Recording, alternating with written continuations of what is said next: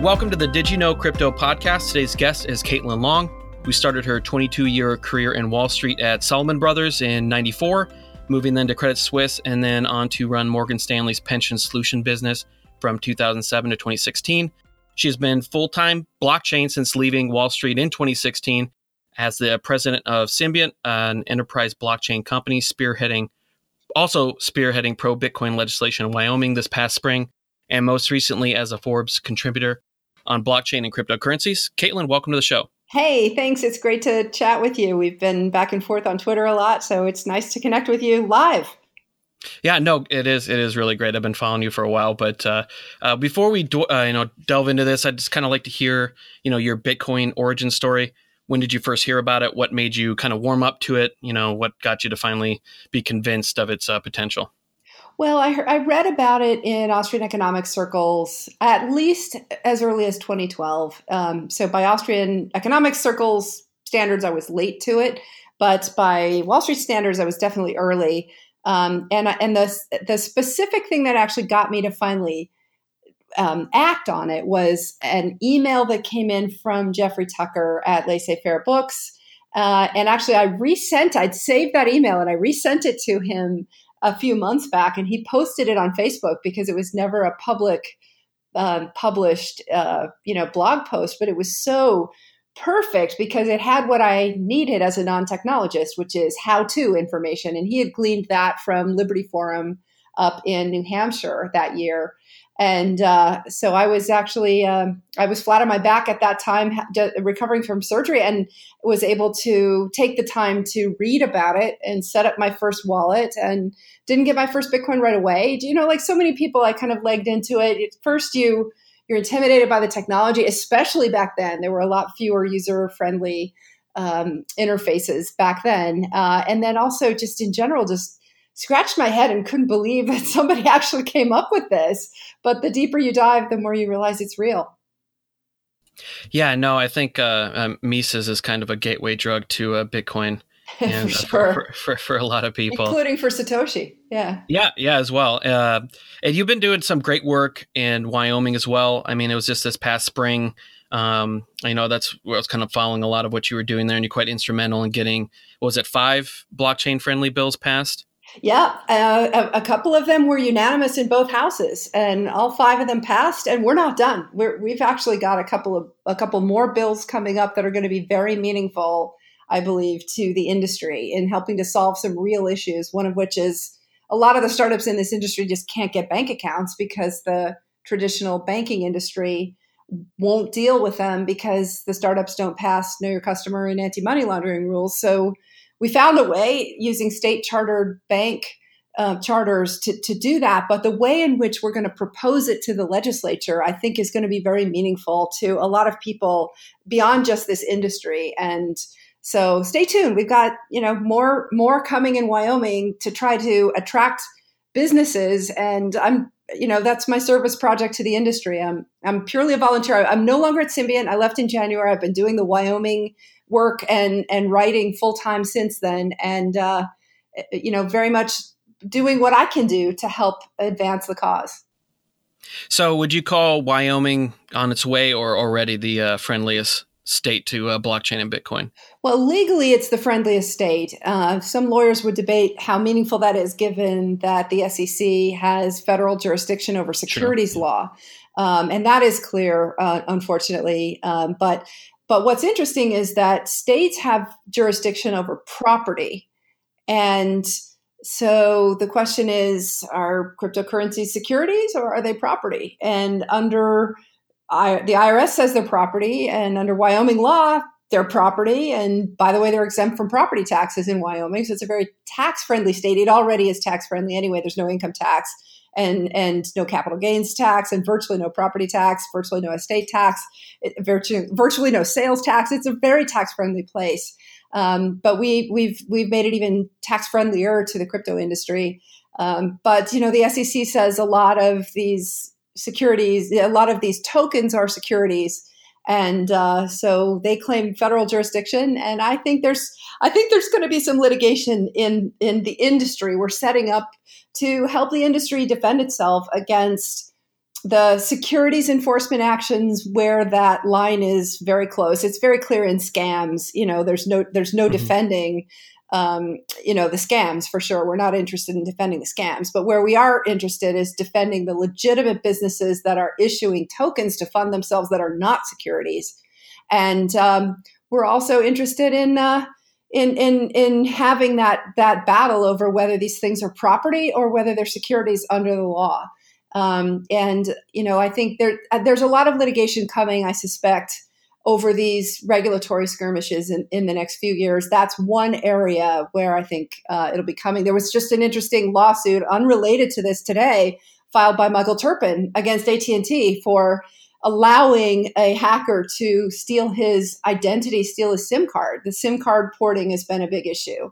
And it was great that Michael, took on the issue himself to the benefit of a lot of the regular folks in the crypto industry who don't have the means by which to litigate.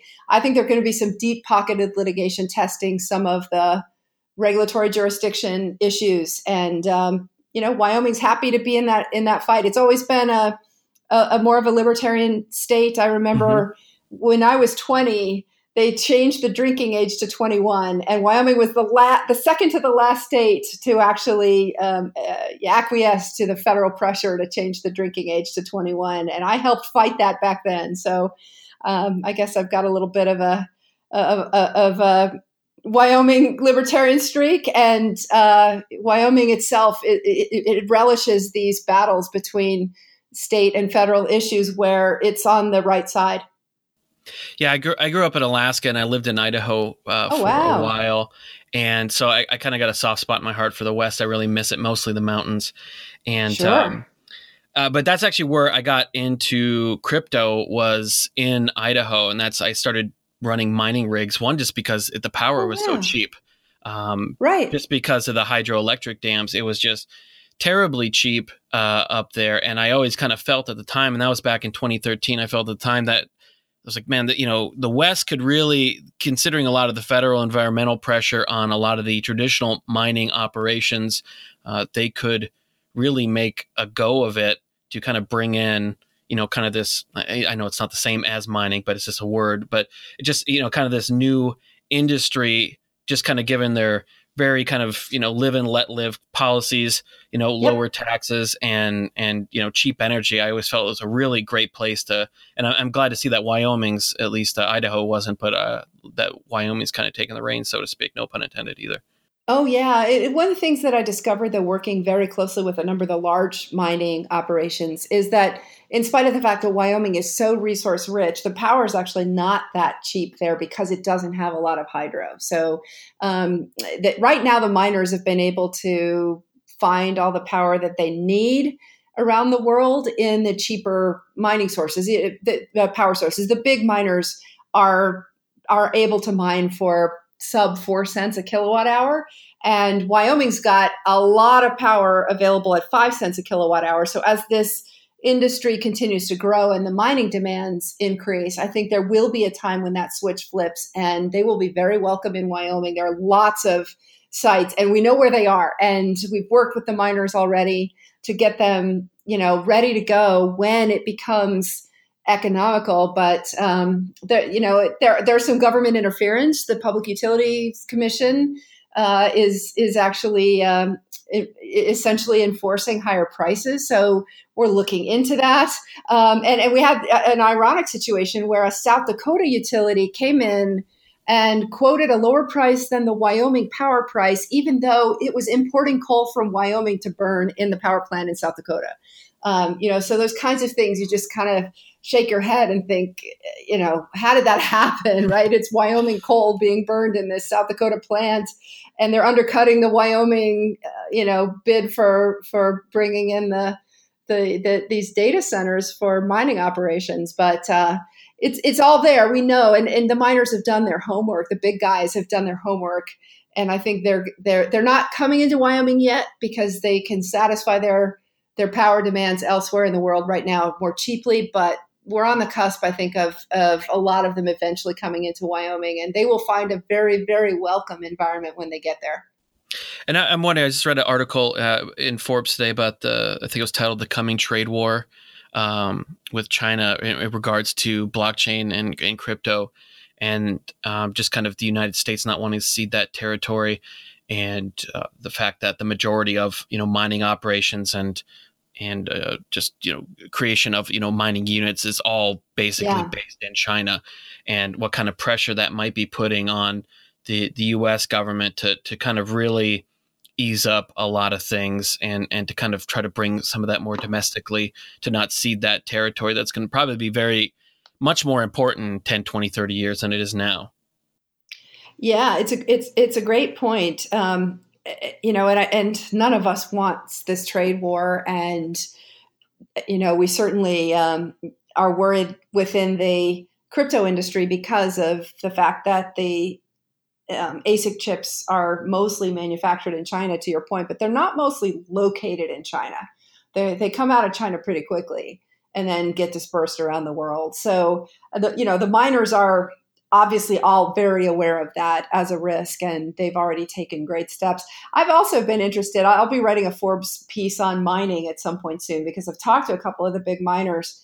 And the gist of those pieces are going to be, mining doesn't use anywhere nearly the electricity that most folks who do back of the envelope calculations conclude that mining uses. And the reason is twofold. It's that the chips, as you know, have become much, much more efficient, but it's also in how they're actually implemented in the actual data centers. You can call them mines, whatever you want to call them, the actual, server farms that host these miners.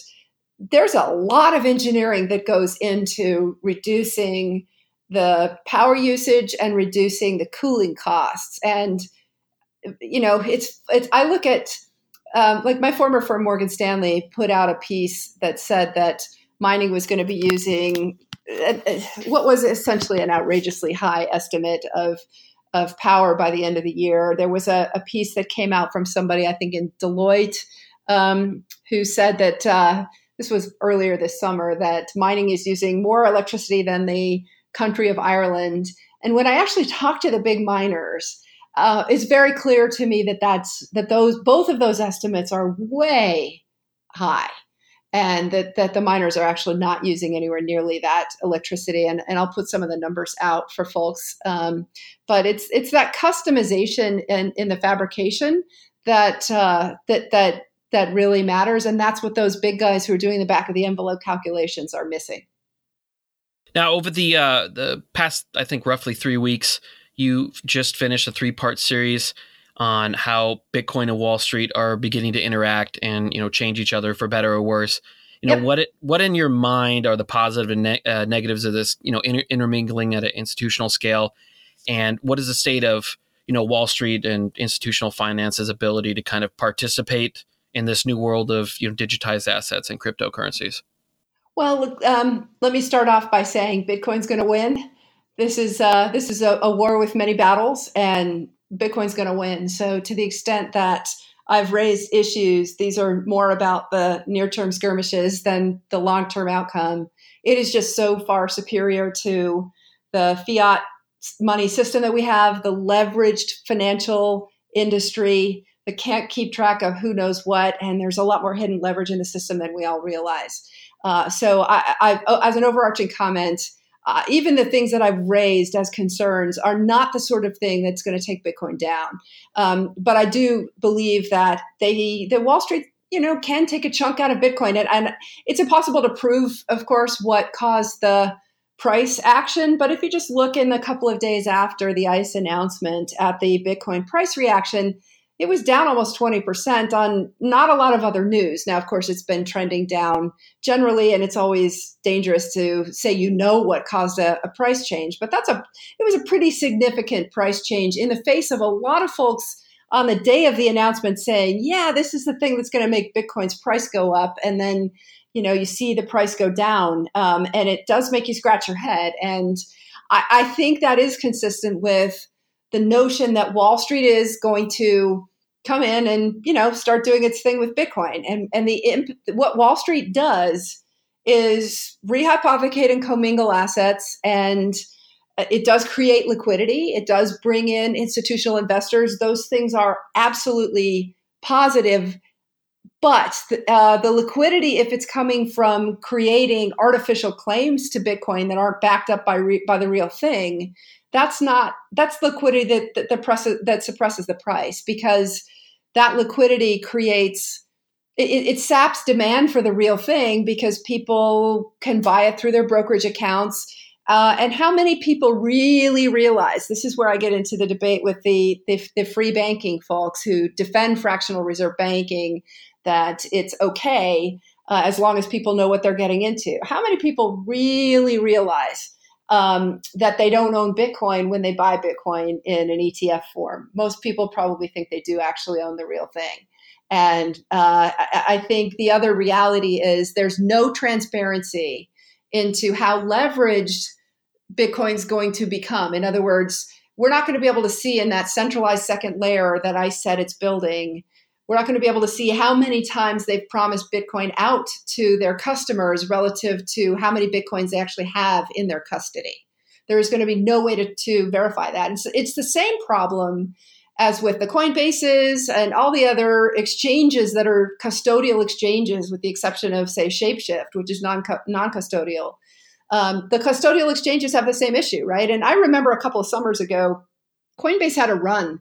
There were a lot of folks who were very worried about whether Coinbase technology was sound, and starting to question whether they had, it's almost the tether point, right? Do you really have all the Bitcoins you say you have? Or are you playing three-card Monte behind the scenes? We have no way to verify that. And it's the same issue. It's just that Wall Street is going to be doing it to a much greater magnitude, because they've just got a much bigger balance sheet, and they are used to running leveraged businesses.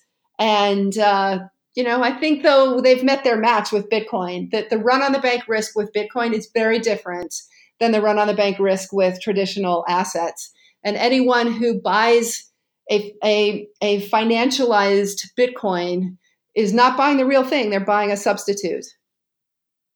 And I think you've talked about this in Trace Mayer's podcast, as well as in your article about the custody problem, and I wanted to kind of discuss that in detail a little bit later. But since we're already talking about leverage and fractional reserve, that the custody issue and for Bitcoin in regards to forks, or if you're talking Ethereum in regards to like airdrops or something like that, I think a great point was brought up. And I mean, they can't not honor a fork per se, like, when Coinbase with Bitcoin Cash, for a long time, or for not a long time, but a period of time, they were saying they weren't going to honor it. And then all of a sudden they said they were. How would Wall Street handle that? And plus the issue that you guys had brought up when you're talking about forks, and how that could really just kind of upset the whole cart in terms of like, leverage or fractional reserve with Bitcoin. Yeah, the forks point is the big one, and it's confused a lot of people, both on the crypto side as well as the Wall Street side, and they're coming at it from totally different perspectives. Wall Street kind of says, well, we can handle that through our legal documentations, our legal documents. It's kind of like a stock dividend or a rights offering. Well, the problem is no two forks are alike, as crypto people know. And I challenge any attorney to write language that's going to cover absolutely every possible fork scenario. There's a very high probability that Bitcoin's going to have forks again. How many forks has it already had? And so, I think that's a very important open question. But the crypto folks were asking the more pertinent questions, I think, which are, wait a minute, why is it that a fork is bad? And Andreas Antonopoulos today released a video where he was coming out against the ETFs, bursting a lot of folks' bubbles and saying that the big custodians in the first place are going to influence the forks, right? Because you're going to have big pools of Bitcoin that are going to be voting on behalf of their 10 million customers. And they're going to be influenced by regulators, and they're going to be influenced by, the traditional types of issues that financial companies are worried about. The example that Andreas gave is confidential transactions.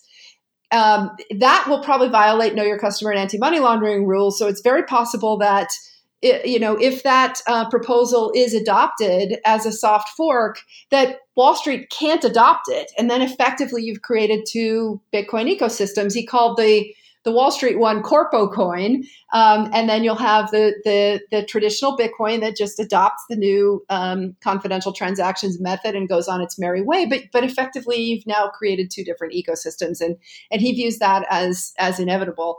What Trace and I were talking about is actually an even bigger downside, though, which is that the community, if it senses that all these fractionally reserved paper Bitcoins off chain that are created that are not fully backed by real on chain Bitcoins, and the community decides to call that bluff, we can force a short squeeze that could actually bankrupt Wall Street, depending upon how short it is. And that is, the analogy is to what happened in the Ethereum Classic split, where the value ended up going to the new chain.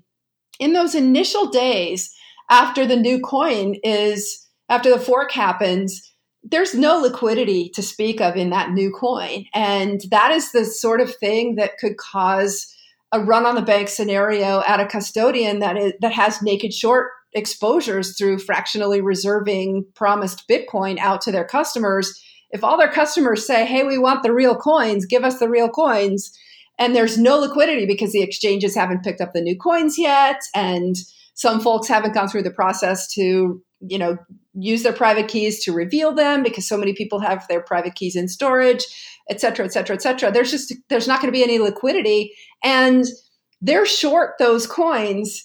And on those first few trading days, they've got that big naked short position in the new coin with no liquidity to cover. That's the sort of scenario that is a high loss severity scenario. And if you got a leveraged financial institution that's in that position, boy, that could bankrupt them. And I was thinking about it today. What's the probability of something like that happening? It's actually pretty high. And what's the probability of a chain fork? Again, that's actually pretty high too. And now you're talking about a surprisingly high probability scenario with high severity of losses. At the end of the day, what all this means for those who may not follow all this jargon is Wall Street's never going to control Bitcoin. The full node operators control Bitcoin, and Wall Street is never going to be able. It's so decentralized now. Wall Street's never going to be able to control it. And so, at the end of the day, Wall Street's going to be able to do some damage, but it's not going to control Bitcoin. Yeah, it's almost kind of the UASF issue where absolutely, because Wall Street may, even with their fractional reserve and their leverage trading within those custodians, hold quite a bit of Bitcoin, but it's not as if even if they have 100,000 Bitcoin, they don't have 100,000 nodes running, right? Right. They may have a few of their own just to be using, but they're going to have no power whatsoever on the network. And I when I was reading that and listening to that, I was just kind of like, man, it's like, is anybody on Wall Street at a large institutional, in that kind of world considering this and that kind of implication? I don't know the answer to that. It's interesting. I was at first when I was looking at the ICE announcement, Blockstream was congratulating them, and I was surprised. But what I realized later is that Blockstream is the partner with the New York Stock Exchange, which is a subsidiary of ICE, for the Bitcoin price feed, and it does not appear that Blockstream is involved in Bakkt. So I don't know who they're connected with. It was interesting today in a Twitter exchange. One of the people from Van Eck, the mutual fund, the ETF complex that is applying for a Bitcoin ETF with SolidX, came forward and said that they plan to start working with the core developers in Bitcoin. And if you read what the gentleman said in his tweets, they've spent a lot of time working with regulators and with the financial industry, but I don't know how many people have really dug into the core Bitcoin technologists. I haven't found anyone yet who said they're working on these projects. And obviously, I don't know everyone. Nobody does in this industry. But one other interesting data point is when Hester Peirce put out a tweet seeking responses from the public on the crypto fund custodial issue, among others. She published 3 public comment letters, and all of them were from the traditional financial industry. So you're asking a very good question. Andreas raised it in his video this morning as well. Is there real technical Bitcoin expertise surrounding these Wall Street projects? I don't know the answer to that, but I haven't seen it yet. I hope that they do go out and get it. But again, one of the exchanges today talked about that the core devs have to keep in mind government regulation when they're building Bitcoin. And I thought, wow, if that's really what Wall Street thinks, they don't understand this at all. And maybe it's funny. I was chatting with one of my mentors in Austrian economics today, talking about the reaction that one of the big Wall Street investors had when he saw the ICE news. Wall Street's going to start effing with Bitcoin, and he disagreed. My mentor said, "No, this is Bitcoin attacking Wall Street."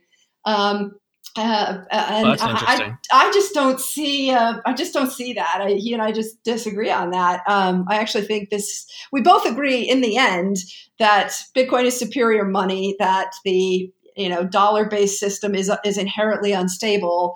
It's a question of, is this an attack on Bitcoin by Wall Street trying to play the games that suppress the price, just like in the gold market and other commodities, by creating more paper claims to them than there are real underlying? Or is this Bitcoin's attack on Wall Street? And he believes that. And he's someone who taught me a lot. So I respect the debate that we're having. It is a valid view that it's time for Bitcoin to take on Wall Street. I think that, it's been brought up that, the only way that Bitcoin can lose is not, I shouldn't say lose per se, because it'll always, exist, is that if basically central banks disappeared and we went back, to sound money policies, and that would kind of destroy to a point the use case for a digital store of value. I still don't see it necessarily. I think it would definitely slow it down immensely. But there's always a chance, I think I read a story where they found this massive discovery of diamonds, far below the Earth's crust, that would double the if we could actually get to it, would double the total amount of diamonds in the world or whatever. And there's always a chance you could find more gold or more silver or more whatever fill in the blank asset that we would use to peg our currency to. Sure. But there's no way that, and that's one of the things I've really ran into when I talk to people. My father-in-law was a bond trader for a while, and just talking to some of his friends that are kind of in that same world, they still don't, just talking to them, some of the questions, after an hour, they came back to, well, what if the guy who owns Bitcoin comes back and just takes them all back? And so the really hard thing for people to really understand is it's not, well, I guess I shouldn't say it's not totally impossible, but it's as highly improbable as an asteroid hitting or whatever, that you could create more Bitcoin, right? To be able to gain control of the network, or to force a change in the network to create more is just astronomically improbable. And yes, that is not true of gold. That's right. The one thing that Wall Street can do, though, is get around those real world limitations by creating paper claims and causing folks to think of them as substitutes. And they have succeeded. A lot of people think they own gold in their 401k when they own a gold ETF, but it's not redeemable for the underlying gold. And even if it's allocated and they have an accounting statement to say that there's actual gold in the vault, A, it's not redeemable for the underlying. You can't exchange your ETF share for the underlying. And B, the problem is that what's in that vault is probably being rehypothecated. And so you don't know definitively that they're promising that gold to you at the same time as they're promising that gold to somebody else and somebody else and somebody else. There's nobody keeping track of the rehypothecation. And this is why the Dole Food situation was not discoverable on people's brokerage statements. You can't trust your brokerage statement. I don't trust my brokerage statement because I trust that it's accurate, but I don't know that they're not promising all those securities out to multiple people, and that's what you just don't know. Yeah, I wanted to talk actually about the Dole Foods case. If you could actually kind of give like an overview of what went on there, and kind of as a kind of a good overall case of just how assets on Wall Street can kind of get totally out of whack. Sure.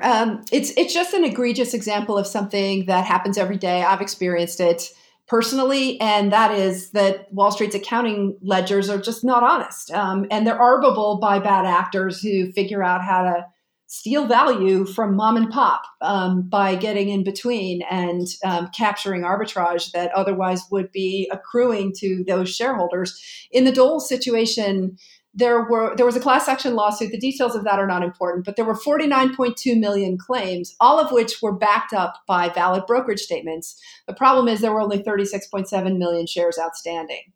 And so there were valid brokerage statements. Again, you wouldn't have known that there was a problem by looking at your brokerage statement.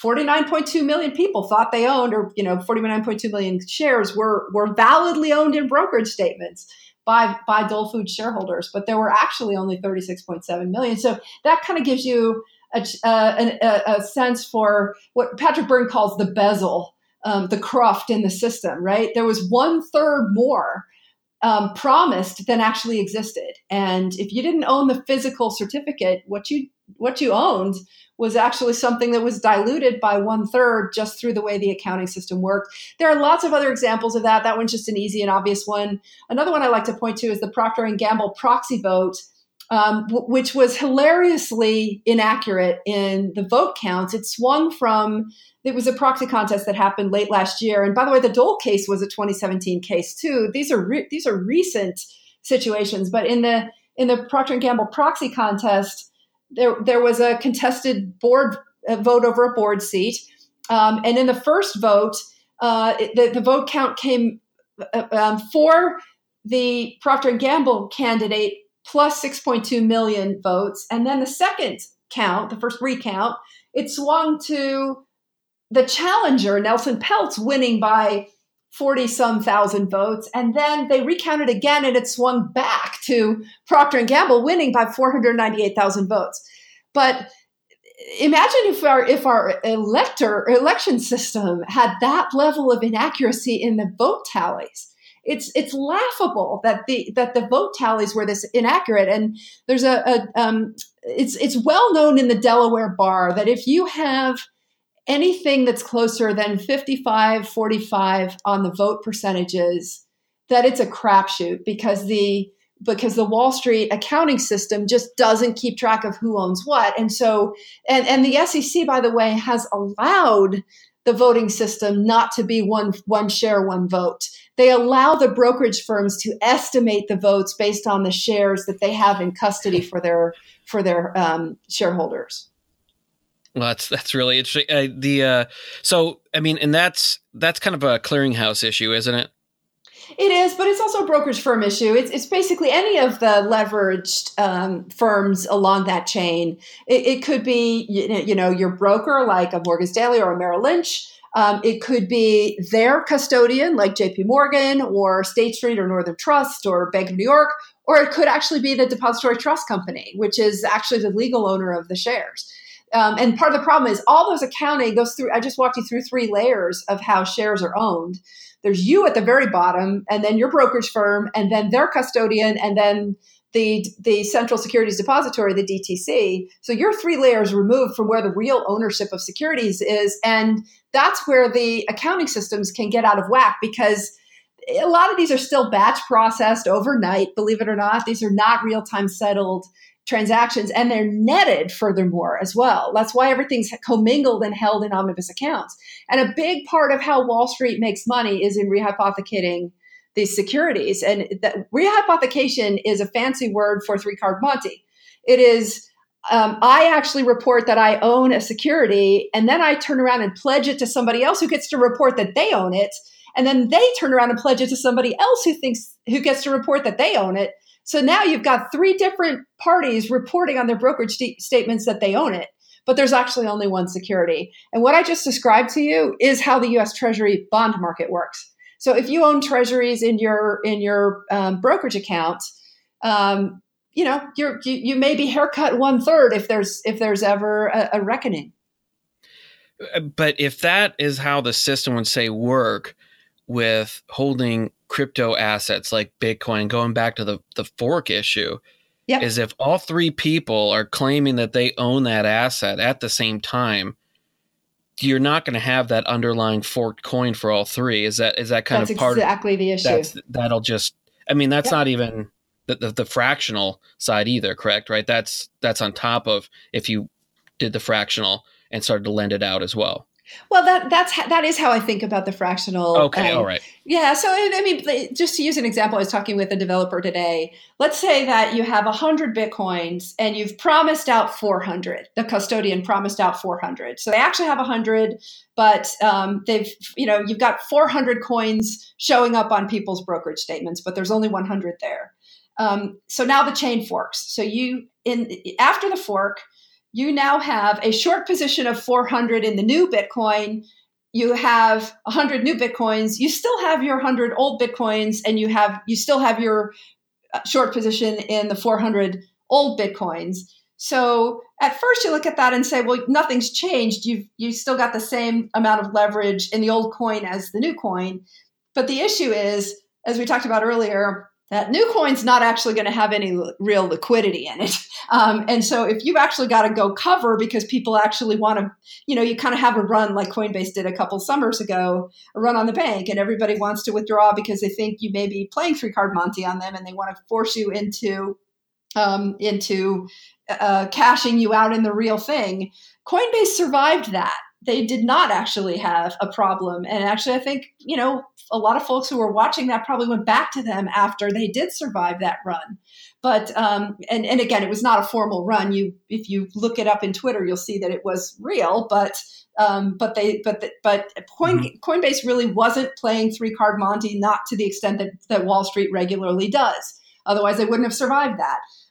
But in Wall Street's case, a lot of folks will start questioning, I think, do you actually have the real Bitcoins, especially if they don't give the coins right away? And that's where the technologists are worried. With this developer I was talking to today, he said that's what I would be more worried about is you got to stay up with these forks, and they can come at you fast and furious. And you've got to have a technologist who's actually able to claim those coins and actually then deliver it. And most likely the devil's going to be in the details in all these financialized versions of Bitcoin, where they're going to have the ability not to deliver the fork to you right away.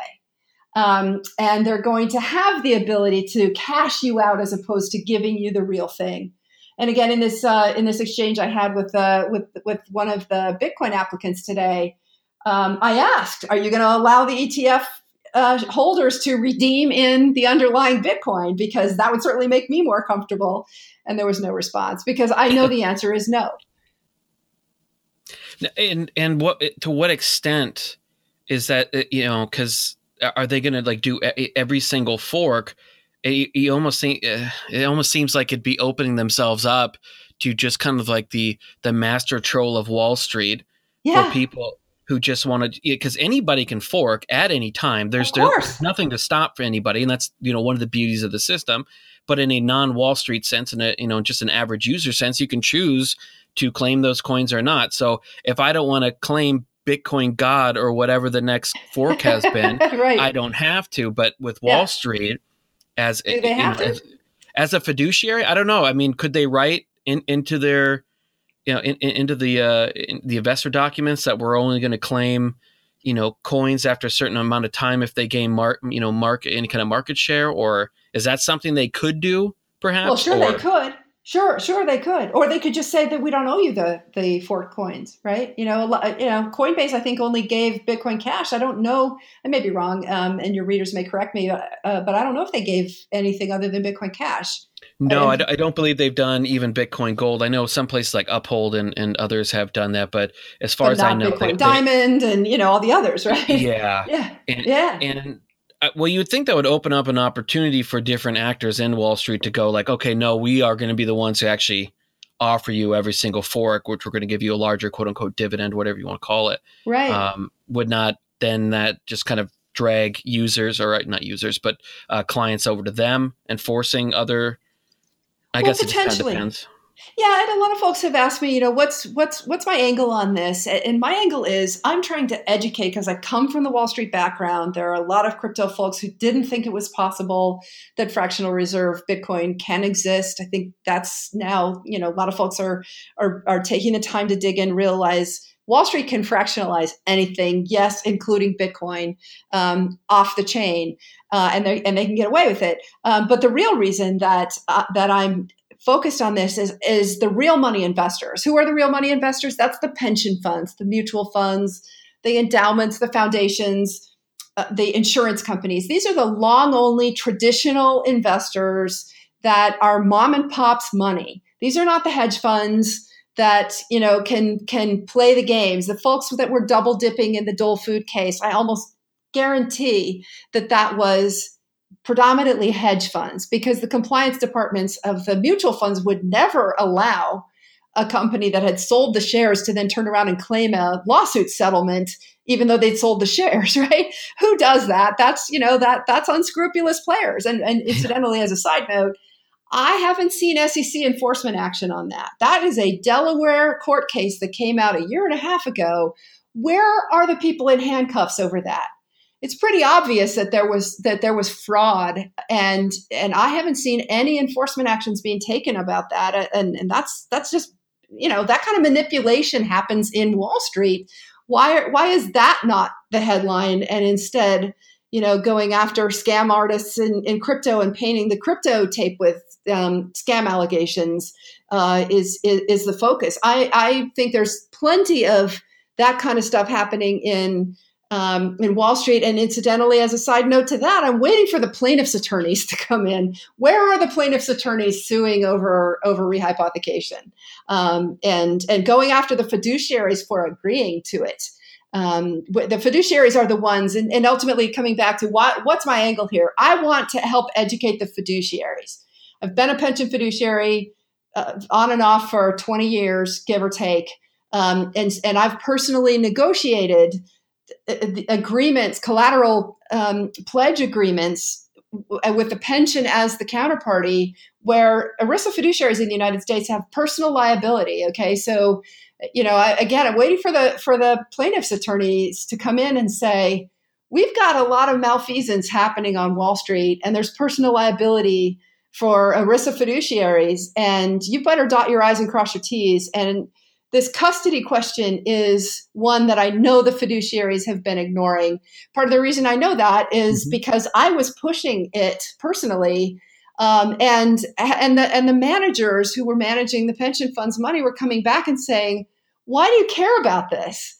And the funny thing is, when derivatives were novated over to central counterparties back 4 or 5 years ago, this was one of the Dodd-Frank centralizations of risk in reaction to the financial crisis. What we discovered is that the collateral terms that we had negotiated on our own were better than the collateral terms that the central counterparties were offering. So that just goes to tell you that the market's not demanding this. It's the fiduciaries of these real money investors who should be demanding better terms from Wall Street. They're the ones who are having the value skimmed by these Dole Food type situations. They're the ones who really do own the shares of Procter & Gamble and were not given a 1-for-1 vote in that proxy battle. They're the ones who should be fixing this. And I asked a couple of friends over the weekend at a Free State Project picnic who are still on Wall Street, and we were talking about this. And why I was asking, why is it that the fiduciaries are not sticking their head under the hood and really demanding better treatment from Wall Street. And they said a lot of it is that they don't feel like they can affect change. Well, one of the ways you can affect change is to start owning crypto assets, start owning digital bearer assets, opt yourself out of the ownership structure of Wall Street that is not friendly to you and has skimmed value off of your clients' assets, and you can fight back as a group. So that's my angle. I'm spending a lot of time talking to pension fiduciaries, insurance. I've talked to the insurance regulators 3 times about how the securities industry has usurped their regulatory power. They used to be able to go into the insurance companies' vaults and verify that the assets that the insurance companies reported on their financial statements were actually there back when they were in paper form.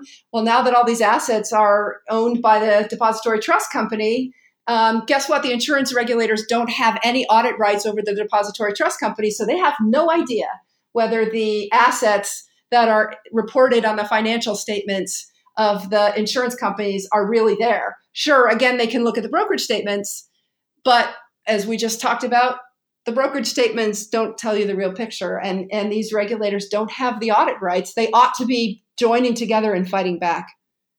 And wasn't that an issue with Bernie Madoff as well? Because his brokerage statements were showing everything was A-okay, and without anybody actually auditing I guess the digital assets or the actual assets that were being held, there's no way to tell. Yep. With you mentioned custody, and this has been a huge issue in kind of the crypto Wall Street kind of pipeline, I guess, or how to get these two together, or how Wall Street can actually get into the kind of Bitcoin business, because custody, since they haven't quite figured out the solution. I know Coinbase is kind of starting to offer something, but can you explain the custody problem? Like, why is this such an issue? Most people in crypto just goes, you have a wallet, you have your private key, you have your public key, it's fine. You hold the asset. That's how you prove it. Yeah. Well, that's not how institutions hold their money. And a lot of it has to do with the Securities Exchange Act of 1940, I believe, and that dates back to shenanigans that happened during the Depression, where asset managers also custodied the assets they managed, and there was a lot of fraud. So securities laws since then have required that asset managers not actually, if they're big enough, and that threshold right now is $150 million for a registered investment advisor. And again, there are a lot of details around this that I'm skimming over, but basically, a third-party asset manager that manages $150 million has to have a third-party custodian and segregate the assets from the management so that the manager can't run off with the assets. This is so much less relevant now that most assets are in digital form, much less in blockchain digital bearer form, but it is still the law. It's a vestige of history. And here's the problem. When you try to enforce that law on crypto assets that were never meant to be commingled because they're in allocated form to begin with, and every time you actually move them, you're exposing those private keys and increasing the hacking risk. You've now kind of forced a round hole into a square peg. And we don't really know in huge size what the implications of all of this is. Again, I think there's more risk to Wall Street than there is to Bitcoin, but I don't like the fact that there may be accidents involving Wall Street's involvement in Bitcoin that get blamed on Bitcoin. So that's where I'm really concerned. And I think what's happening is a lot of people are racing to solve this custody problem by creating a qualified custodian to be able to bring in the pension funds and the like who need to be able to have a third-party custodian. But what I hope is that the industry evolves towards something like smart custody. Chris Allen is working on smart custody. He's not the only one, but he's the most vocal one, saying we should use things like multi-sig and time locks. And that's not what Wall Street's going to offer. They're going to commingle and rehypothecate because that's their standard business model, and that means that that's a giant honeypot for hackers, and they're going to be exposing private keys more frequently than a crypto savvy person would probably, they've got this fork exposure that we've already talked about. And there is no lender of last resort for Bitcoin. And that's kind of the beautiful thing too, as well. Absolutely. But so these extreme exposures are not so extreme, and the loss severity in these bad scenarios could be very high. So they're playing with fire if they start rehypothecating. We know they're going to commingle, but is commingling fatal if there's 100% allocation, 100% backing with real Bitcoins? No, it's not fatal. Coinbase proved that. Although Andreas's point is, look, the Coinbases of the world, he didn't name them, but they're the biggest player in the crypto merchant processor and exchange space, so it's easy to point to them. In any event, Andreas said, look, those guys actually did have an influence on the fork, on the scaling debate. And so Wall Street's now going to have even bigger pools of influence on scaling debates. And it's just a fact. So even if they are not playing rehypothecation games and they are 100% backed by real Bitcoin in those custodial accounts, it's still going to have an impact on Bitcoin that's not positive.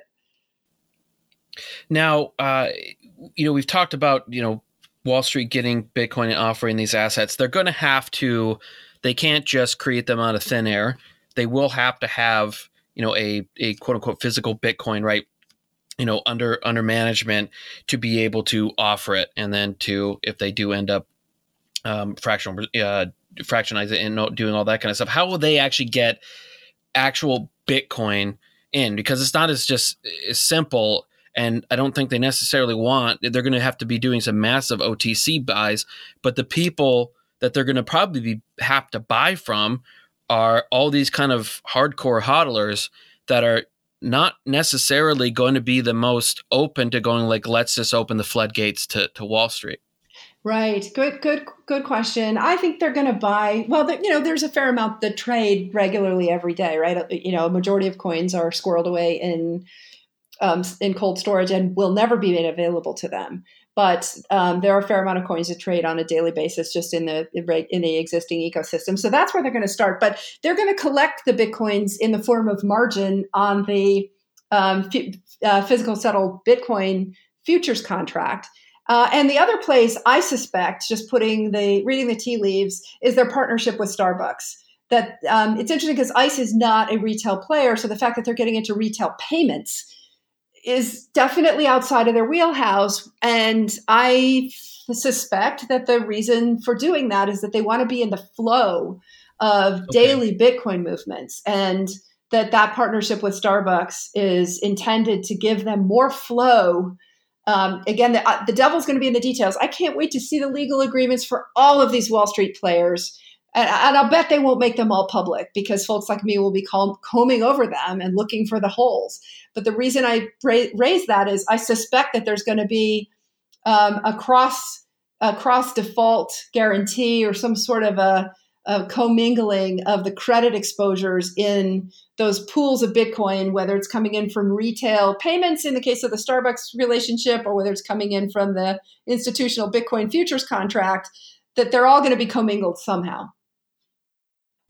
So with the Starbucks and other retailers that they're going to be offering, and the way that I read it is it's not that Starbucks is specifically taking Bitcoin, but if you want to spend Bitcoin, it would basically flow through their system. Starbucks would receive US dollars, yes, and then the Bitcoin would go through the back system and just basically kind of almost it's not an atomic swap, but it would just be instantaneously swapped basically within their payment platform.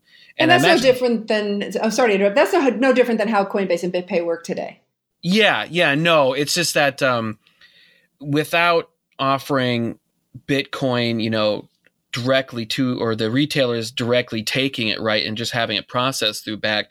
I mean, how big of a kind of a flow do you think that's going to be? That's a good question. And a lot of folks are excited about that retail side. That definitely excites me more than the institutional side, because it does potentially bring in new users to Bitcoin. But again, a lot of folks are going to be just like many people, their gateway into the system is to set up a Coinbase account because you can link that to your bank account. that can be the gateway into Bitcoin. And that's positive for new users. But they may not realize, just like a lot of Coinbase customers don't realize, that what they have is an IOU from an institution that might default. And it's up to us in the community who understand the value of actually having the real thing to help people get beyond that gateway, which is getting their first Bitcoins into a Coinbase account and actually get those coins off the internet into some sort of a key storage mechanism.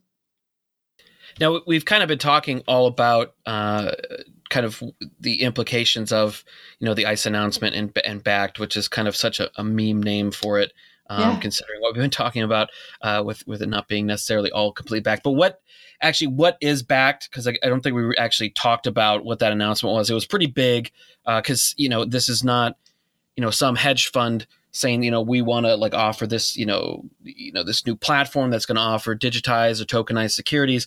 This is actually, the company that owns the New York Stock Exchange saying that they're going to, provide this platform. So what exactly is Bakkt? Bakkt is going to be a subsidiary of ICE. A lot of folks haven't heard of ICE, but it's actually much more systemically important than most of the big banks because ICE is one of the largest owners of exchanges and clearing houses and central counterparties in the financial system. And just to give you some background, after the financial crisis, basically all of the credit risk in the financial system got moved into these central authorities. And the policymakers thought that if by moving all the credit risk into these central authorities, that it could be managed and monitored more effectively by regulators. So it is sitting in companies like ICE. They are literally too big to fail. And in fact, ICE owns one of what's called a systemically important financial utility, which is one of the big clearinghouses. So, and there are only a few of those systemically important financial utilities. But what your listener should take away is ICE is one of these 10-ton gorillas most people haven't heard of, but it is at the core of the financial industry, which is exactly where all of the credit risk resides. It used to be in the banks, the big bad banks. They've cracked down so much on the ability of the banks to take risk, and they moved it into these central counterparties, and ICE is essentially the largest or one of the largest of those. And you talked about in your article about how Bakkt kind of beat Delaware to the punch in a way. But did they also kind of just kill a lot of these tokenized securities projects that have been kind of popping up? People, were saying that, 2018, 2019 was going to be the year of the security token and these platforms that are going to offer basically tokenized securities, tokenized assets, tokenized real properties, right? So people, institutions could come and offer their actual assets, have them, audited and verified in some way, but then offer a digital version of those. Is Bakkt basically kind of killing those off in a way, or at least taking the steam out of them? Yeah, I don't think they're killing off the digital bearer instrument versions of those. So the ERC20 tokens, I actually think that what Bakkt's announcement is very good for those types of tokens, where the underlying base layer that is keeping track of all of those tokens, the trades in those tokens, the underlying ledger is a public blockchain. Actually, I think the Bakkt announcement is very good for those.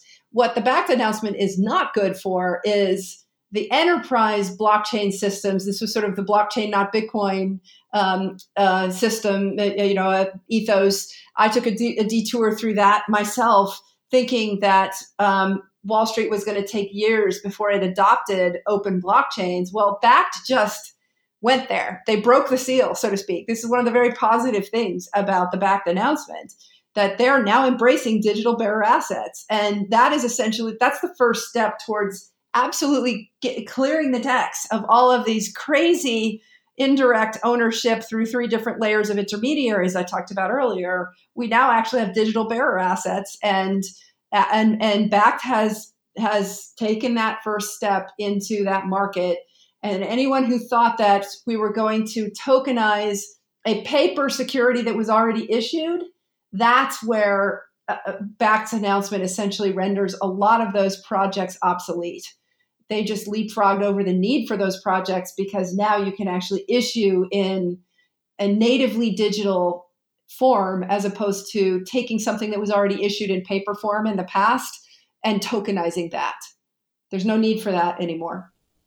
So tokenize all the things is kind of losing a little bit of steam on that. Well, tokenize using private blockchains is, but tokenize in a security token or utility token context is not. I actually think that's going to be turbocharged. It just, your base layer has to be an open blockchain. That's the key. It's not where the application is. It's the base layer. Is the base ledger an open blockchain that is that has some sort of a decentralized consensus mechanism to it? If the answer is yes, then that's the future. If the answer is no, it's still sitting in some centralized database and you're still trusting some counterparty along the way who's leveraged and their systems are not in sync with everybody else, then you're just back to the old problems. Jimmy Song gave a great explanation of this from a developer's perspective about why he left Paxos on Laura Shin's podcast in about 6 weeks ago. And it was just fantastic to hear him because it was a developer's take on something that I had concluded independently, which is that those projects to try to take existing securities industry practices and shove them into a private blockchain are just not going to succeed for a lot of reasons, and that's why he left Paxos. And I've come to the same conclusion that we're not likely to see those tokenize existing securities projects work. We're much more likely to see tokenized new securities in natively digital form and issue them on a blockchain. And that is securities tokens and utility tokens. I hope that your listeners understand the clear distinction because it is important. I do think that the ICE announcement is going to lead to issuance of natively digital securities in the future. And also just to go back just a little bit, you were talking about they were going to be with their issuing of digital bear assets on this platform and how it'll eliminate a lot of the issues. Because you were talking about with the Dole Foods and all these 3 layers of like, I buy Facebook stock on my Charles Schwab account. Like I don't actually own that. It goes through all these different layers. Right. And it takes a while to actually figure out who actually owns all these. And it's usually okay, like you said, but with digital bearer assets, doesn't that, if I'm understanding correctly, basically almost offer like real-time settlement of these trades? Well, it's essentially real-time settlement, right? I mean, we all know that blockchains are not real-time. They're actually deliberately slow. Yes. And, the block propagation time is still on average 10 minutes in Bitcoin. And, it's a question as to how fast the Wall Street is going to claim something is settled. Are they going to wait for 6 confirmations? Or what is more likely to happen is these second layer solutions are going to be deployed like Lightning Network, not a centralized second layer like Bakkt is building. They're building essentially a Web 2.0 type of architecture, a centralized database on top of Bitcoin. And, once a day, they'll probably settle up against the Bitcoin blockchain on a net basis. Very different than Lightning, which is essentially escrowing the coins and preventing them from being double spent while they're in the payment channels. And basically, the existing custodial exchanges like GDAX and Gemini and Kraken and BitMEX and many others don't look that different from what ICE is building as its second layer solution. They commingle, and we have to trust that they're actually that they actually have all the Bitcoins they say they have, because the reason why it appears that you can trade and settle instantly on those exchanges is because they're not actually settling those coins to the underlying chain. Now not instantly anyway. We talked about a little bit with you talking about with token offerings and ICOs, and from your writing, I gather that your thesis is that the ICO as a security offering is going to supplant the IPO as a preferred method for raising capital, mainly just due to its much less friction. Covenant preferences from investors are pretty much non-existent, but there's a lot of critics of the current ICO model. I mean, I know Joe Carlson is one, and I think that there's some merit in her argument that these projects who choose to go ICO and not necessarily even IPO, but ICO before they even do any kind of VC funding, then the Series A, Series B, and all that, kind of cut themselves off from, like them or not, the mentorship that VCs can offer, at least a good VC can offer, but also kind of the ability to raise future capital. Because once you ICO, you can't really offer more coins, or you're just going to dilute the shares you've already issued in the form of those tokens. And who's going to really want to invest in you if you're already willing to do that once? So, I mean, what are your thoughts on that problem? Is there merit in that, or did I just completely misread what your thesis was on that? Yeah, I'm much more positive, I think, than Jill is, because this is a new form of corporate finance. It's non-dilutive financing. It's securitization but it's what the Wall Streeters would call securitization or secured financing. That's the real form of it. We're essentially promising a future revenue stream tied to whatever the token is redeemable for, whether it's a cup of coffee at Starbucks or a new car, or whatever the token is redeemable for. So you're securing the token by the product that's to be produced, or the revenues that will be produced therefrom. That's secured financing. We know that very well on Wall Street. We do it every day on Wall Street in different forms. And so I don't see that as being problematic at all. In fact, actually, I see it in many ways more attractive to the issuers. And she's right about losing some of the mentorship from the VCs. But the VCs have demanded an awful lot from startups in terms of preferences and in terms of control. And they're fiduciaries, so there's always the dance between, in control and governance, especially in startups, between the founders and the board who represents the other shareholders. There's always tension, and it's just turned a little bit on its head in the securities token and utility token markets. But I'm much more positive on the concept as a corporate finance tool.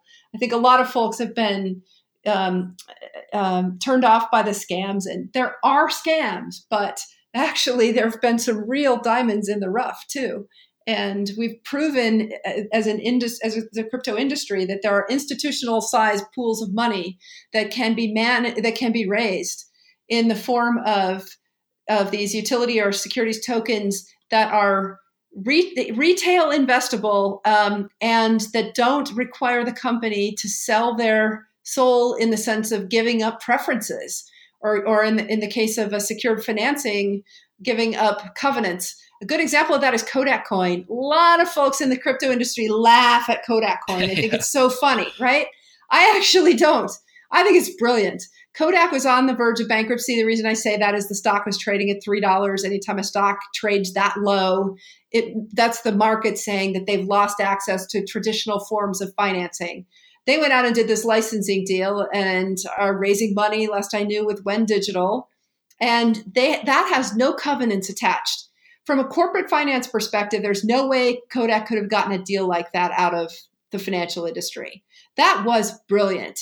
And you can laugh at the technology and laugh at the fact that, Wen Digital rebranded itself. But from Kodak's perspective as a corporate finance strategy, brilliant. And there are going to be many others like that. The stock went from $3 to $11, and I don't know where it is now. Last I looked, it was still about 20% higher than when they announced it. And of course, the token offering has been delayed several times due to regulatory issues, because they are an SEC filer, so they have to make sure that they dot every I and cross every T and do the usual level of securities disclosure.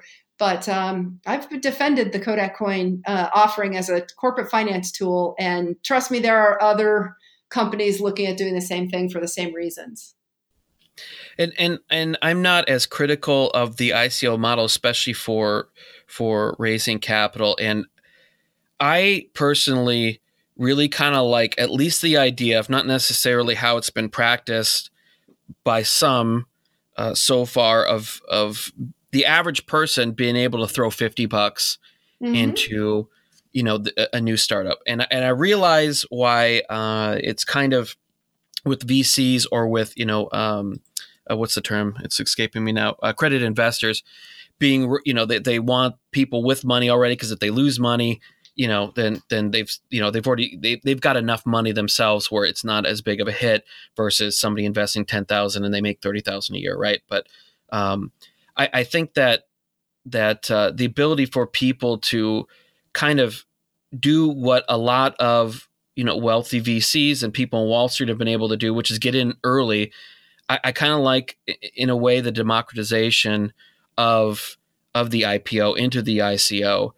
But what are your feelings on that? Do you think that there should be some sort of at least regulatory requirements, or that not in the way that it's done now, where anybody that sends Ethereum to this address is an investor now? Should there be some better way of doing it? Well, sure. And I've talked about this recently. I actually think that the utility token and securities token markets prove that the Jobs Act and crowdfunding rules are still way too bureaucratic. That we've still made it way too difficult in the United States to start a new business by selling securities, and the disclosure requirements are just still too high. And this ICO market, a lot of folks, will take shots at it. That it's nuts that investors are willing to step up and purchase these things without the traditional disclosure and the traditional covenant protections and preference protections that VCs get. But I think that that's a fair trade. Investors are making a fair trade. Let's face reality that there's a caveat emptor here, and people should be allowed to make stupid decisions without having the government try to save themselves from themselves sometimes. And keep in mind also, there's a very global market. The U.S. does not have control over how these transactions happen because this is a very global market. But I think what this shows is that the U.S. Crowdfunding requirements are just still way too high, and that these token markets are not irrational. I think the fact investors keep showing up for them, this is not irrational. And I don't fall into the category that every one of these is by definition a scam. Yeah, I think also that it's an issue of kind of taking 2017 as kind of, it's a very narrow picture of the ICO. It hasn't been around that long, and we're kind of looking at just kind of the ICO from everybody. It seemed like in 2017 as kind of being, what an ICO is and what the ICO will be over the next 10, 20, 30 years, and also this massive run up in prices where, someone was ICOing at, 10 cents a coin, and then it was going up to $2, within 3 months.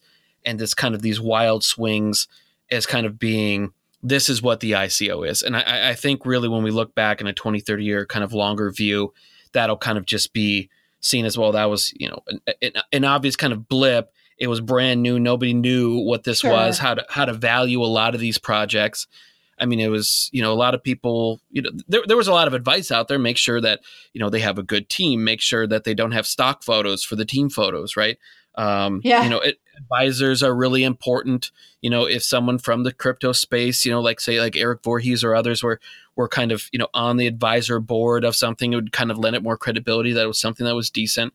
But I think that a lot of that's going to be fleshed out over the next few years, and things will kind of settle down as far as for, how these things are offered and where investors, I think, will get a lot more picky on what they invest in. Well, you've already seen that. Unfortunately, a lot of the issuers have pulled away from the United States, but those that are staying in the United States are essentially trying to mirror the disclosure requirements of securities offerings, and many of them are actually doing Form D securities offerings, and they'll eventually do a public offering, when the tech is built and it's ready to go. But you're already seeing a lot of voluntary improvement in standards, and I think there will be some new standards that come out. The Digital Chamber of Commerce released a paper. I didn't agree with the standards, but it was a very helpful improvement. And the reason I didn't agree with the standards it didn't even mention Wyoming, by the way. Wyoming, defined utility tokens as something exempt from securities law in Wyoming. And it was designed to fit not perfectly, but pretty closely into the securities laws, federal securities laws. Those standards were very federally focused and not at all designed to take on the federally focused. It was all, how do you comply with federal standards?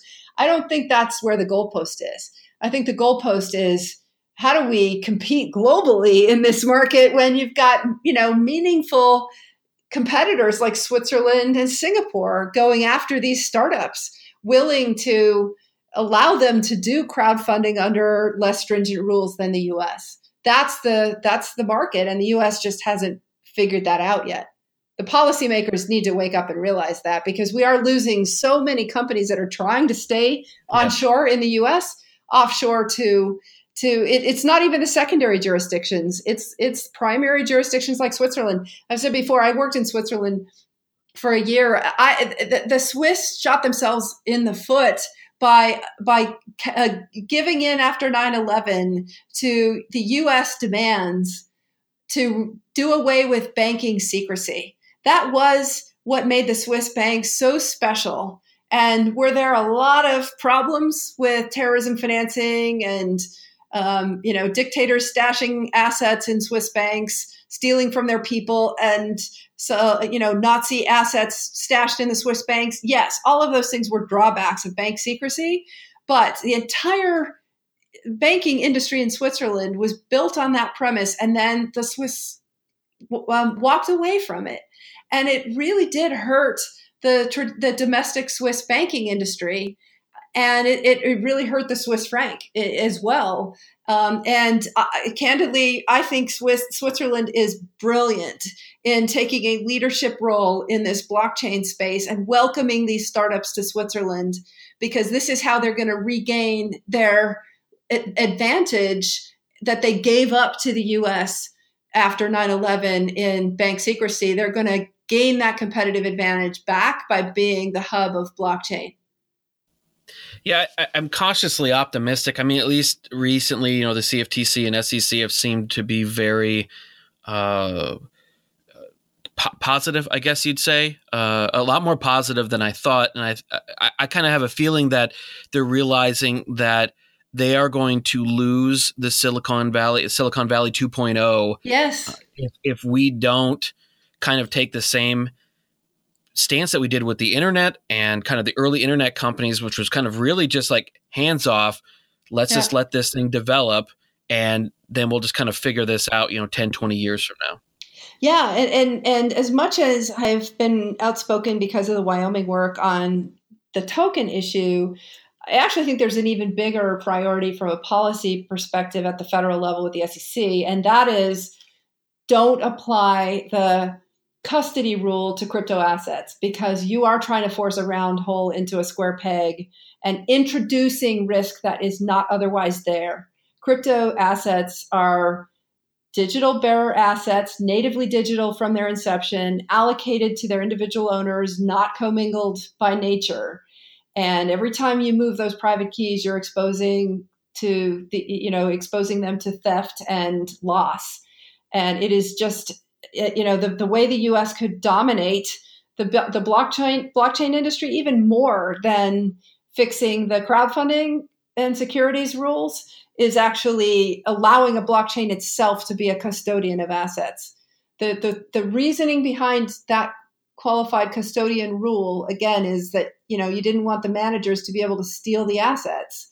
You needed, the custodian to watch the managers, so to speak, by keeping control of the assets. Well, that just must sound strange to a lot of your listeners who are not familiar with Wall Street history, because a blockchain is a custodian. The assets never actually leave the blockchain. So what are you talking about?